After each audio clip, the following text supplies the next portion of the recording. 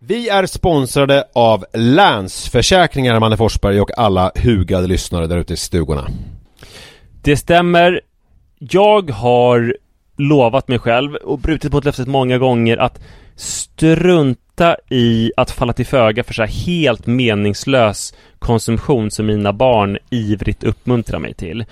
Förr i tiden så var det liksom i butiken, det här som var framme vid kassalinjen, någon typ serietidning som var helt onödig och som de trodde att de var intresserade av men var för små för att bry sig om sen, eller någon liksom plastleksak, eller och nu är det kanske liksom Swish till någon mascara fast de har 30 stycken redan som ligger i drivor på badrumsgolvet. Och jag har räknat på det att om jag har bränt 1000 kronor sen barnen föddes på den här meningslösa konsumtionen i månaden, så hade jag kunnat spara ungefär 100 000 kronor var till Iris och Rut. Ja, otroligt. Alltså det hade ju varit sköna pengar för dem att ha. Ja, det är mycket i livet som förändras oavsett vad man liksom säger till sig själv eller inte. Och då finns Länsförsäkringar där som trygghet. Jag vill tacka Länsförsäkringar för det här, eller vi vill göra det. Och så vill jag också säga att ni inte får glömma att Länsförsäkringars bank kan hjälpa dig med både lån och sparande.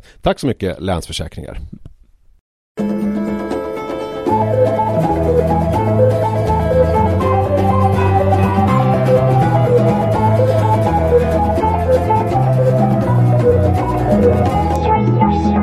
Hej och välkomna till ett nytt, väldigt spännande avsnitt av Utvecklingssamtalet.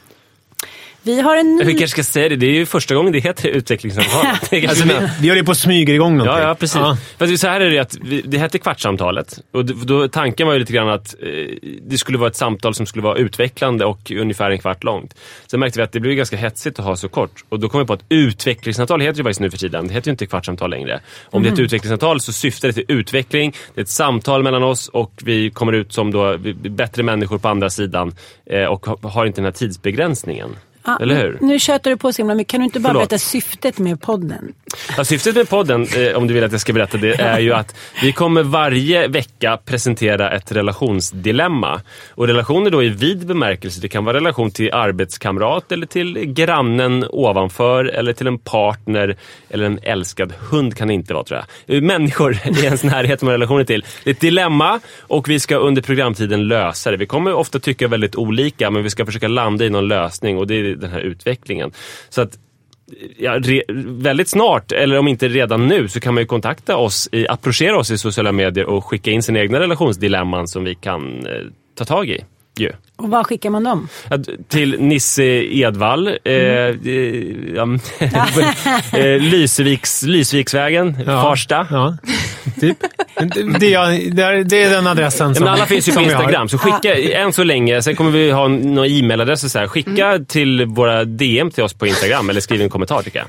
Nu har det snart gått 20 minuter. Ja, förlåt. Men alltså, ska vi bara säga den stora nya grejen den här veckan? Ja, det kan vi göra. Att vi har en ny medlem i den här kvartetten. Paula. Ja, tusen tack. Det är skitkul att vara här och jag är superspänd på det här med utvecklingssamtal. För det känns ju som att hela mitt liv präglas av relationer och svårigheter att leva i relationer. Du är gift med med Hugo Rosas. Jag är gift med Hugo Rosas. Som är tränings...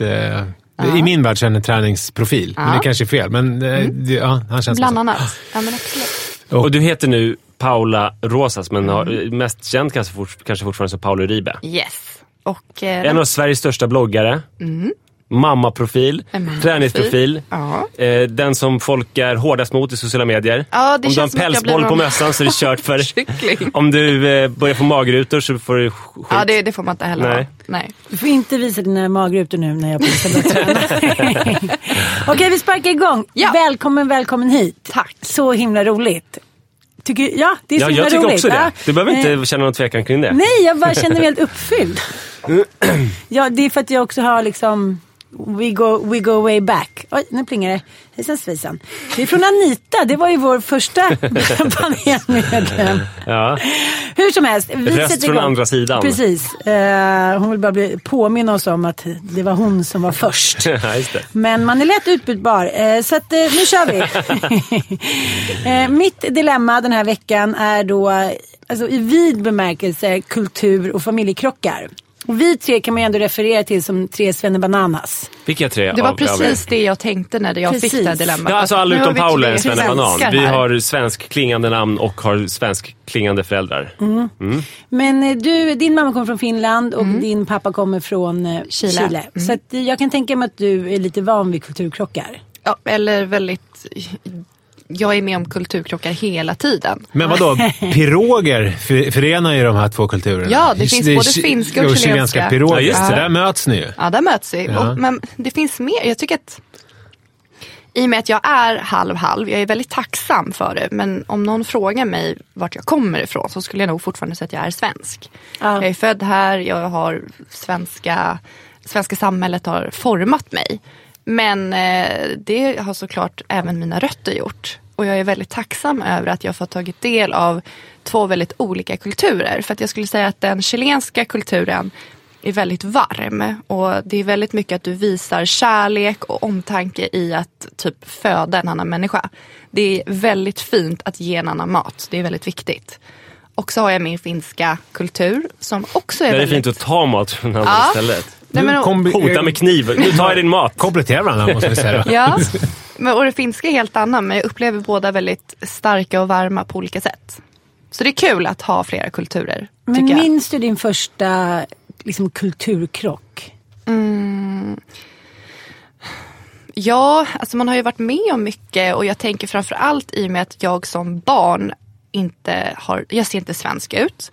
Och jag minns när jag var liten och någon kanske typ sa att jag var blatte eller något sånt där. Det gjorde ju mig jätteledsen. För att vadå, jag vill inte vara annorlunda. Och man har hela tiden fått präglas av det här att man är annorlunda. Men man ändå är svensk. Så det är väldigt svårt. Har du aldrig sökt dig till det ortiga? Till en ortig dialekt? Jag är född och uppvuxen i Vårby gård.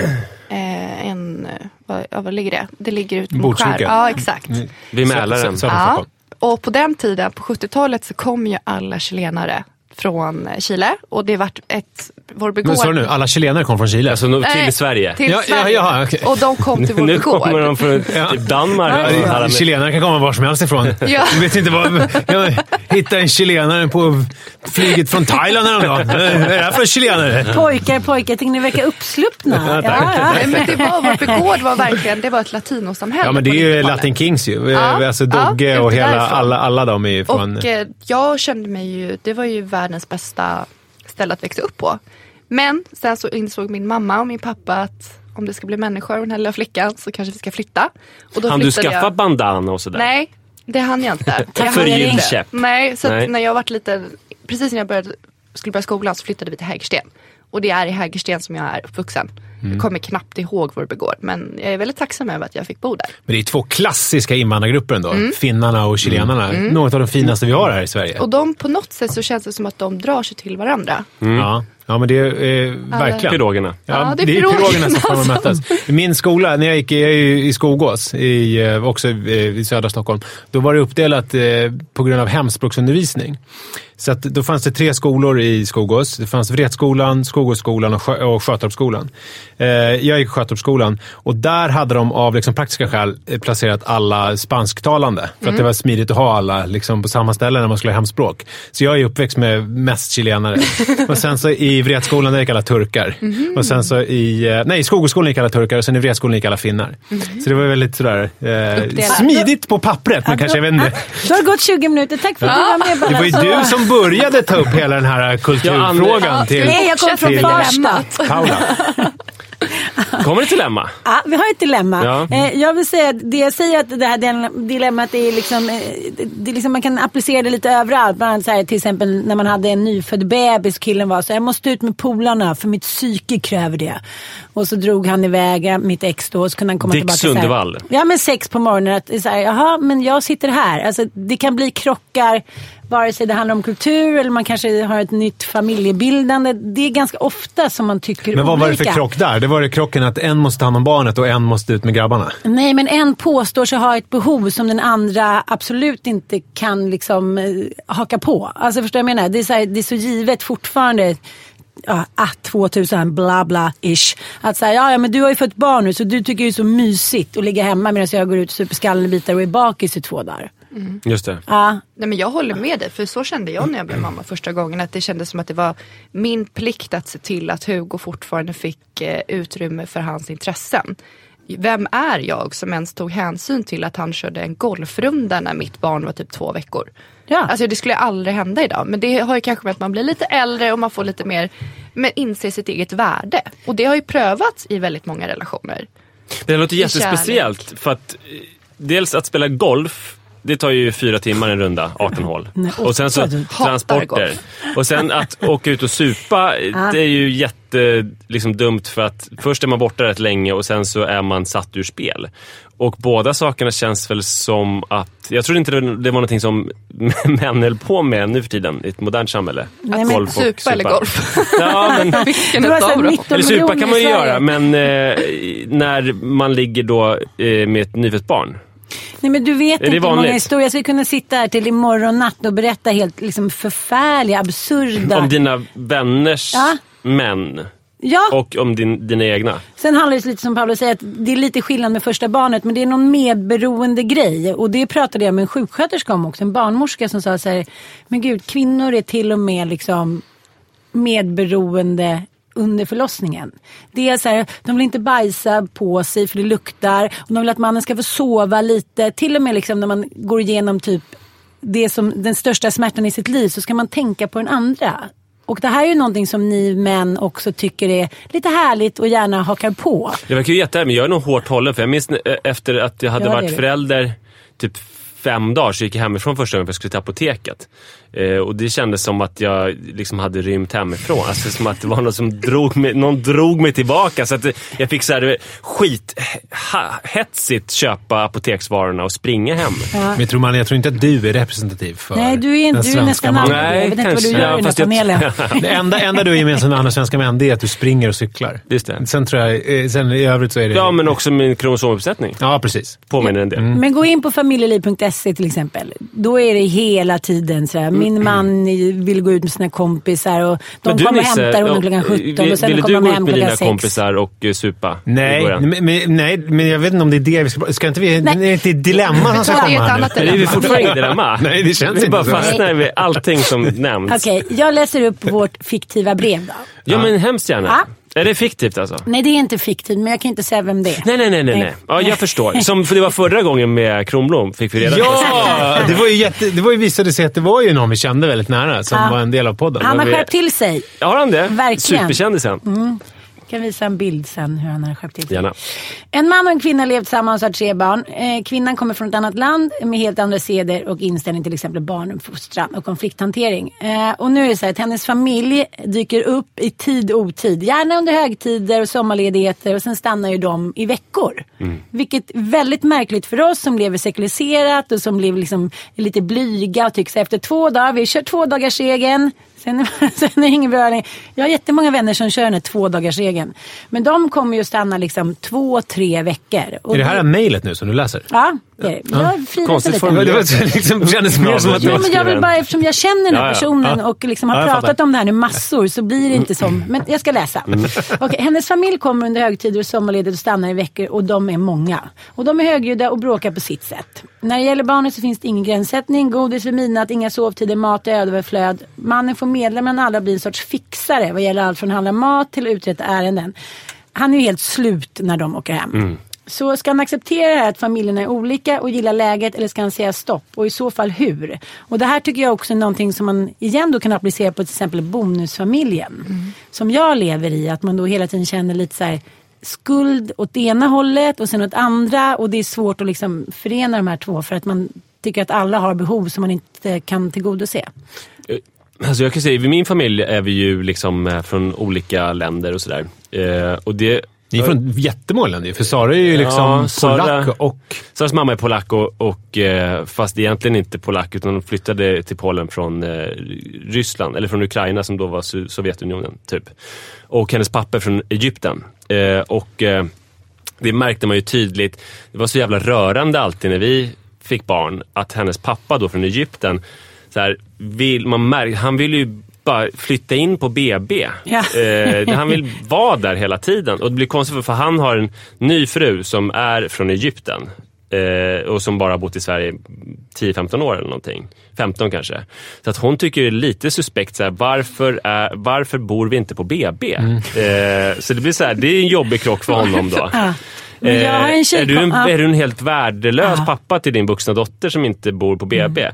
Men där funkar det ändå så att Sara är så här, inget jävla egyptiskt krafs. Ingen kommer in på BB. Så att han har fått lösa det. Han har stått utanför och så här råkade jag stå med bilen, nu kör jag hem er. Sen har han köpt mat för tusentals kronor och så här stället oss. Så att han har ju fått, eftersom Sara och jag kör den svenska stilen båda två, har han fått anpassa sig till den svenska stilen. Bara det att han köper massa matkassar och konstiga julostar i september.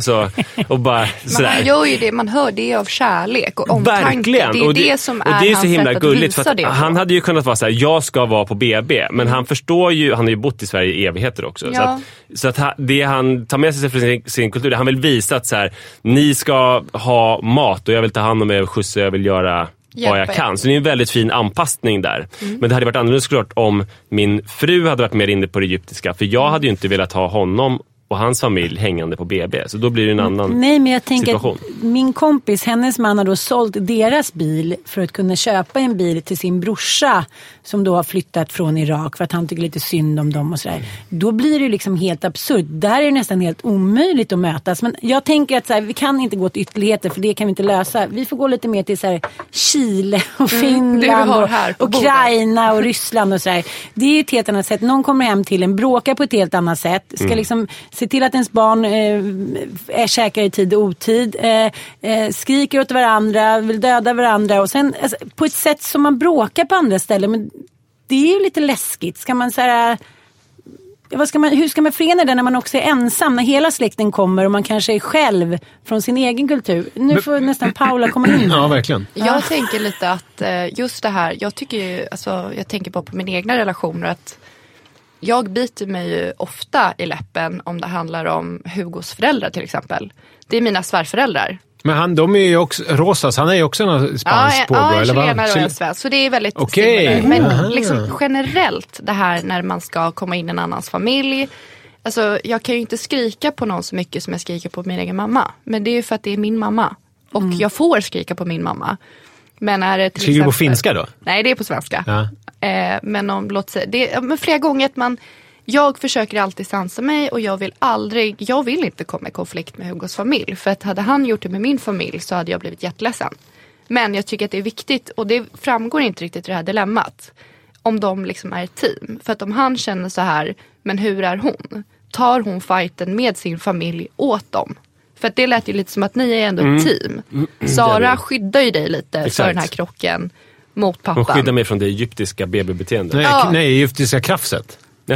Så var ju så hon formulerade det. Inget jävla egyptisk det var jag som formulerade det så. Okej, jag tror det var hennes ord. Och det är ju jätteviktigt, för att om man inte är ett team, det är då det kan gå, då går det ju åt fanders. Ja, och i det här exemplet verkar det som att den ena parten ville ha sin familj där i eviga tider, men den andra inte ville ha sina jag känner inte att det här är något superteam vad gäller det här. Nej. Utan hon kör sitt race så länge liksom allt funkar, men sen om det blir bråk, vilket alltid blir efter typ 2 veckor, då vill hon att han ska komma in och vara hennes teammate. Så att hon är liksom lite sådär. Want flexibility? Take yoga. Want flexibility with your health insurance? Check out United Healthcare Insurance Plans. Underwritten by Golden Rule Insurance Company, they offer flexible, budget-friendly medical, dental, and vision coverage that may be right for you. More at uh1.com. Hey, I'm Ryan Reynolds. At Mint Mobile, we like to do the opposite of what Big Wireless does. They charge you a lot. We charge you a little. So naturally, when they announced they'd be raising their prices due to inflation, we decided to deflate our prices due to not hating you. That's right. We're cutting the price of Mint Unlimited from $30 a month to just $15 a month. Give it a try at mintmobile.com/switch. $45 up front for 3 months plus taxes and fees. Promo rate for new customers for limited time. Unlimited more than 40 gigabytes per month. Slows full terms at mintmobile.com. När hon börjar bråka med sin familj. Ja, då vill hon ha hans stöd. Okej. Ja, det känns inte... Alltså jag är inne på Paulas linje. Det var ju precis det min tanke också. Att här är det viktigt... Alltså jag kan tänka som det är för mig med Li. Alltså våra föräldrar är otroligt olika. Jag menar, hon kommer från en, vad ska man säga, mer klassisk liksom arbetarklassfamilj. Alltså som är så här, mamman är hemma och fejar och fixar allting hela tiden. Och det är godis och det är liksom dundiduddi och det är duttidutt och alltihop. Och barnen är liksom i fokus och man sitter inte och äter länge utan kvinnan står vid spisen. Och du vet, alltså det är väldigt så här klassiskt. Medan min familj är ju någon sån här... mer någon slags intellektuell, man sitter långa måltider och barnen kommer i andra hand typ. Om jag hårdrar det. Alltså det liksom finns en jätteskillnad. Om man gillar arbetarklassen mer i det där exemplet. Ja, som man är den ashärlig ju. För att då kan vi börja lätta tillbaka. Ja, eller som barn. Ja, som barn ja. Som barn och man är det en ashärlig kultur. Hemskt kvinnor. Ja, där finns det en del. del. Du sa min 16-åring till mig igår, du borde se över ditt liv. Oj, den är hård. Okej, för att jag hade klagat på att han inte kommit hem på en vecka för att han bodde hos sin pappa som var bortrest. Då tyckte han så här, du borde se över ditt liv. Okej, vi släpper det och så gick jag dit med köttbullar. Men hur som helst, och där är det ju att jag och Li pratar jättemycket om hur vi vill ha det som familj. Och när vi nu umgås med våra respektive familjer så är det ju jag och Li som är teamet. I början kunde jag känna jättemycket när Li var med mig och jag var med min mamma och pappa. Så innan vi fick barn och allting för länge sedan, när vi var liksom, alltså sjukt länge sedan när jag var i Paulas ålder. Ni har varit samma sedan ni var typ 17. Ja, precis. Nej, men vi säger när vi var i 22-årsåldern. Och jag kommer ihåg när vi... Samma ligg som var 17. Ja, visst. Fortsätt. Men det utvecklas. Det är som ett vin. Ja, man går igenom olika faser tillsammans. Ja, det är till och med lägga 2 gånger där på den där semesterkvällen. Ja, just det. Men i alla fall. Och då kunde jag verkligen känna att det var... Att när vi var 22 och vi var på landet med mina föräldrar, att det var fortfarande jag och mamma och pappa typ, mot Li. Ni hade era konstellationer. Ja, vi hade liksom vi hade våran tugg och vårat surr och umgicks på vårat sätt. Och sen så kom hon in som en främmande fågel. Och det gick så långt att en gång så liksom gick Li ut och typ grät. Och hon kände sig utanför. Hon kände sig utanför. Och då var min pappa, som är den empatiska i min familj, var ju så här, du kanske måste gå och prata med henne. Jag tror att hon är ledsen. Jag bara, fan, häll upp mer vin. Ja, men så att, och där känner jag ju, och på motsvarande sätt har jag ju känt mig i hennes familj, även om det är ganska skönt att vara kille där. Så jag kan ju bara luta mig tillbaka i soffan och låta allting hända. Men eftersom jag är uppväxt på ett annat sätt så blir konflikten mellan mig och Lis mamma kan ju bli att jag vill ju göra saker. Alltså, och då kan det bli så här tävling om vem som dukar av först. Alltså när vi sitter och äter, att det är så här, att jag typ börjar duka av innan vi ätit färdigt för att jag vill vara före henne för att visa att det här är liksom en... Precis, här gör vi som jag. Jag är liksom, du ska inte behöva göra allting. Men alltså, hon är ju uppväxt med att hon ska göra allting. Så då kan det nästan bli en konflikt för att hon är såhär, nej, inte ska väl du. Och inte ska, jo men inte ska väl du. Nej, men ska, och så blir det liksom... Men gud, det är jätteroligt. Det är roligt. Hon har väl misslyckats om någon annan. Ja, visst. Fast här tänker jag ändå så här är du ändå en del av, liksom, förstår, ursäkta uttrycket, men en svensk kultur. Här blir ju den här killen ganska ensam när det kommer in liksom 3 glada familjer och så här, jag ska döda dig, och det bråkas och han säger okej, klockan är 11, nu fick barnen typ 22 godisbitar var. Okej, jag ska upp och jobba imorgon. Alltså, hur sätter man ner foten? Är det någon som bryr sig, Paula? Alltså förstår lite vad jag menar. Ja, men jag hade blivit galen i en sån situation, just för att det är så att man vill ändå ha, nu framkommer inte heller om det här är under en ledighet eller är det liksom en tisdag. Ja, men det är lite varför är de där så jävla länge? 3 veckor. De vill det bara. Men bor de i ett annat land som inte har någon annanstans? De har ingenstans att vara i Sverige. Nej. Okay. Så att de vill vara i Sverige och sen de kan ju inte ta in på hotell. Nej, men så är det när min farmor kommer från Chile. Då bor hon hos min pappa i 3 månader. Det är så. Men återigen, min farmor är liksom världens härligaste pygmé. Och men bara laga mat och bara är jättehärlig. Så då funkar ju det. Det är det jag menar. Hon är så här, hjälper ju till och tillför. Hon tillför och det är viktigt. Men jag tror fortfarande att liksom, om man ska bara bryta ner det här dilemmat, så är den största, det är hur de är som ett team eller inte. Och det tror jag påverkar hela situationen. Men sen så är det som jag då, som kommer från olika kulturer. jag vet om hur vi umgås. Jag vet att det är olika beroende på vilka familj vi ska hälsa på. Är det mormor och morfar, då är det en kaffe gärna på 7 minuter. Inte vara i vägen och så är vi där ute efter en kvart. Det är finska. Ja, det är korta besök, inte vara i vägen. Kitos! Ja, supersnabbt. Men som imorgon ska vi hem till min pappa och då sover vi över. Vi umgås på olika sätt beroende på våra kulturer eller vart våra föräldrar härstammar. Jag tror också att det här är ett svårt dilemma, för att jag märkte nu till exempel under julen, eller det kan man ju notera vem man än är med, att man blir otroligt hemmablind. Dels går man ju i barndom och bara säger tänker inte göra och lägger sig på soffan och surar, och det så ser man ju inte sina liksom föräldrars roller på samma sätt. Jag är ju på min man hela tiden så här: nu går du in, nu hjälper du till, nu säger du till din pappa. Men vadå, hör du inte vad han säger? Pappa, nu är det... Alltså, han ser inte det. Han är helt hemmablind. Och det här har också blivit ett problem för oss. För så fort han överhuvudtaget gör något fel, då är jag så här: kolla själv, du har precis blivit som din bla bla bla. Ja, där har du från din pappa, du måste gå i terapi, bla bla bla. Att man blir så himla påverkad av sin uppväxt. Kolla mitt medberoende till exempel. Som jag är uppväxt med att man kan bete sig lite hur som helst. Man får ändå vara med i härligheten. Man får ändå komma till dukat bord, bli älskad, få ligga, för att få underbara barn. Men man behöver egentligen inte prestera emot. Men, och vad beror det på? Var det din pappa som var? Nej? Ja, men alltså min pappa var ju underbar på många sätt. Det var inte så att han inte gjorde någonting. Men han kom ju hem från sina resor och var liksom sköna farsan. Ville grilla lite, ha lite fest, gick upp på morgonen och köpte god frukost. Man fick massa pengar hit och dit. Men han deltog ju liksom inte. Och sen drack han ju ganska mycket.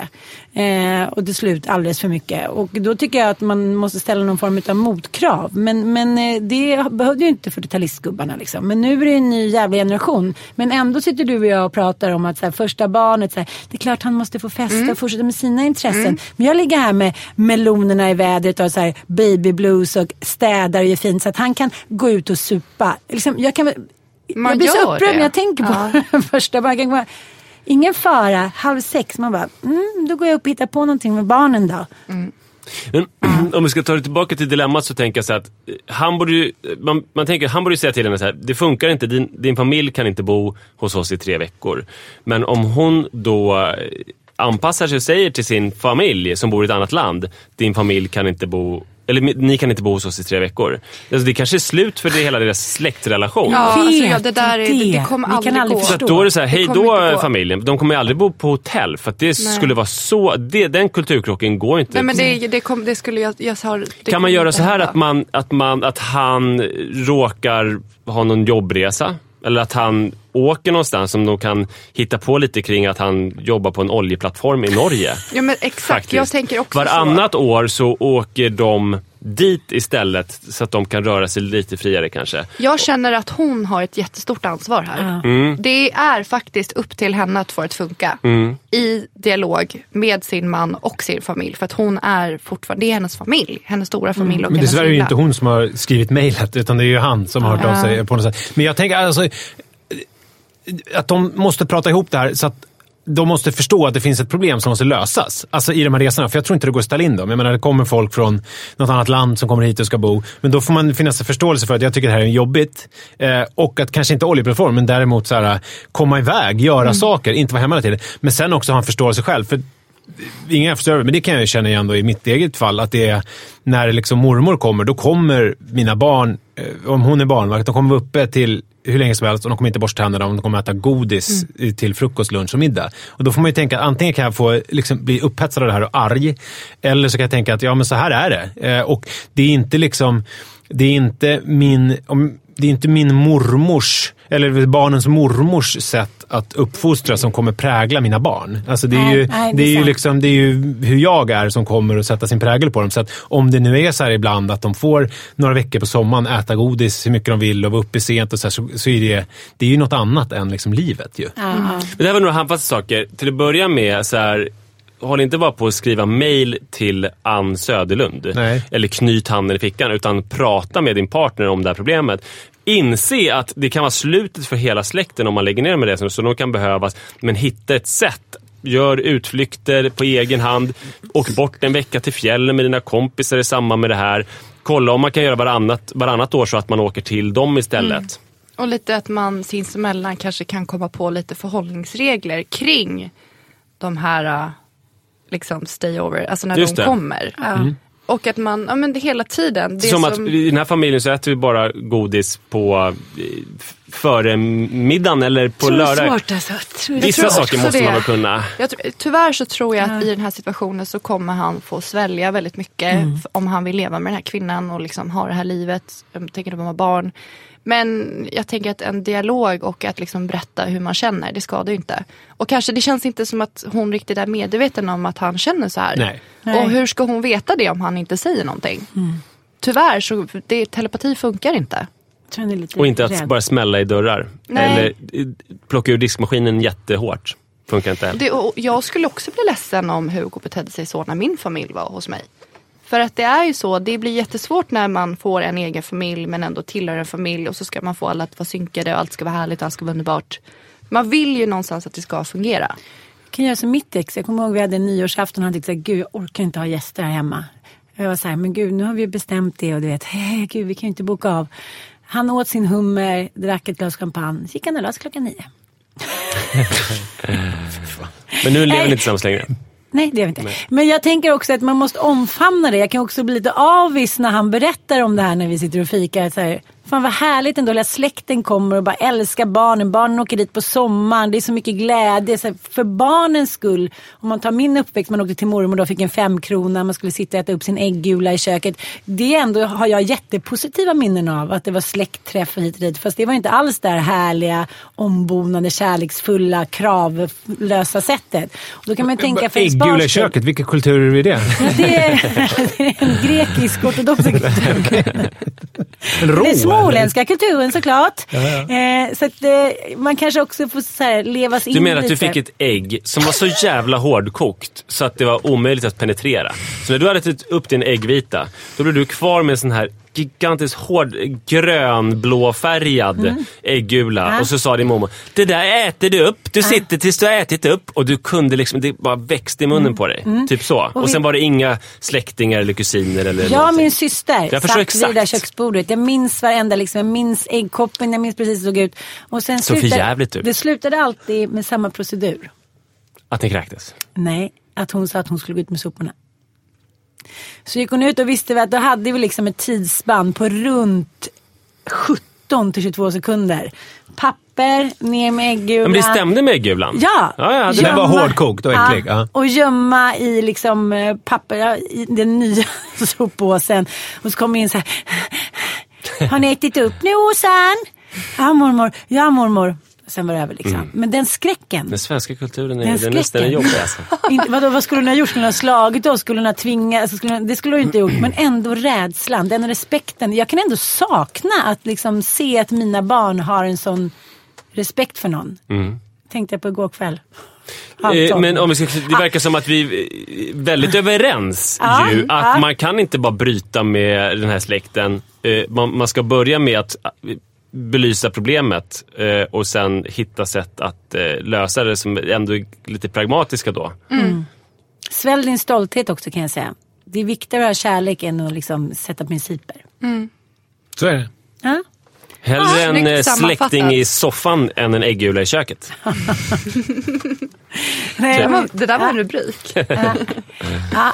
Vad kul, då är första avsnitt inspelat. Tack Paula. Tusen hur kändes tack. Det? Jag tyckte det var jättespännande. Jättekul att du är med nu. Och det känns alltid när någon säger någonting, då kommer man på en ny tråd. Så man kan ju liksom prata sönder såna här ämnen. Man hittar ofta ingångar i det. Ja men bra dilemma. Om en vecka så kommer ett nytt avsnitt och det kommer liksom komma lite nyheter kring den här podden hela tiden. Så stay tuned. Vi vet ju redan vad nästa veckas dilemma är, så då kan vi tisa lite. Nibson. Ja, det kommer handla om sexfrekvens. Alltså måste man knulla med sin partner även fast man själv inte är sugen för husfridens skull. Och som vanligt hör mannen som har skrivit ingenting med Nisse att göra. Puss och kram! Hej då!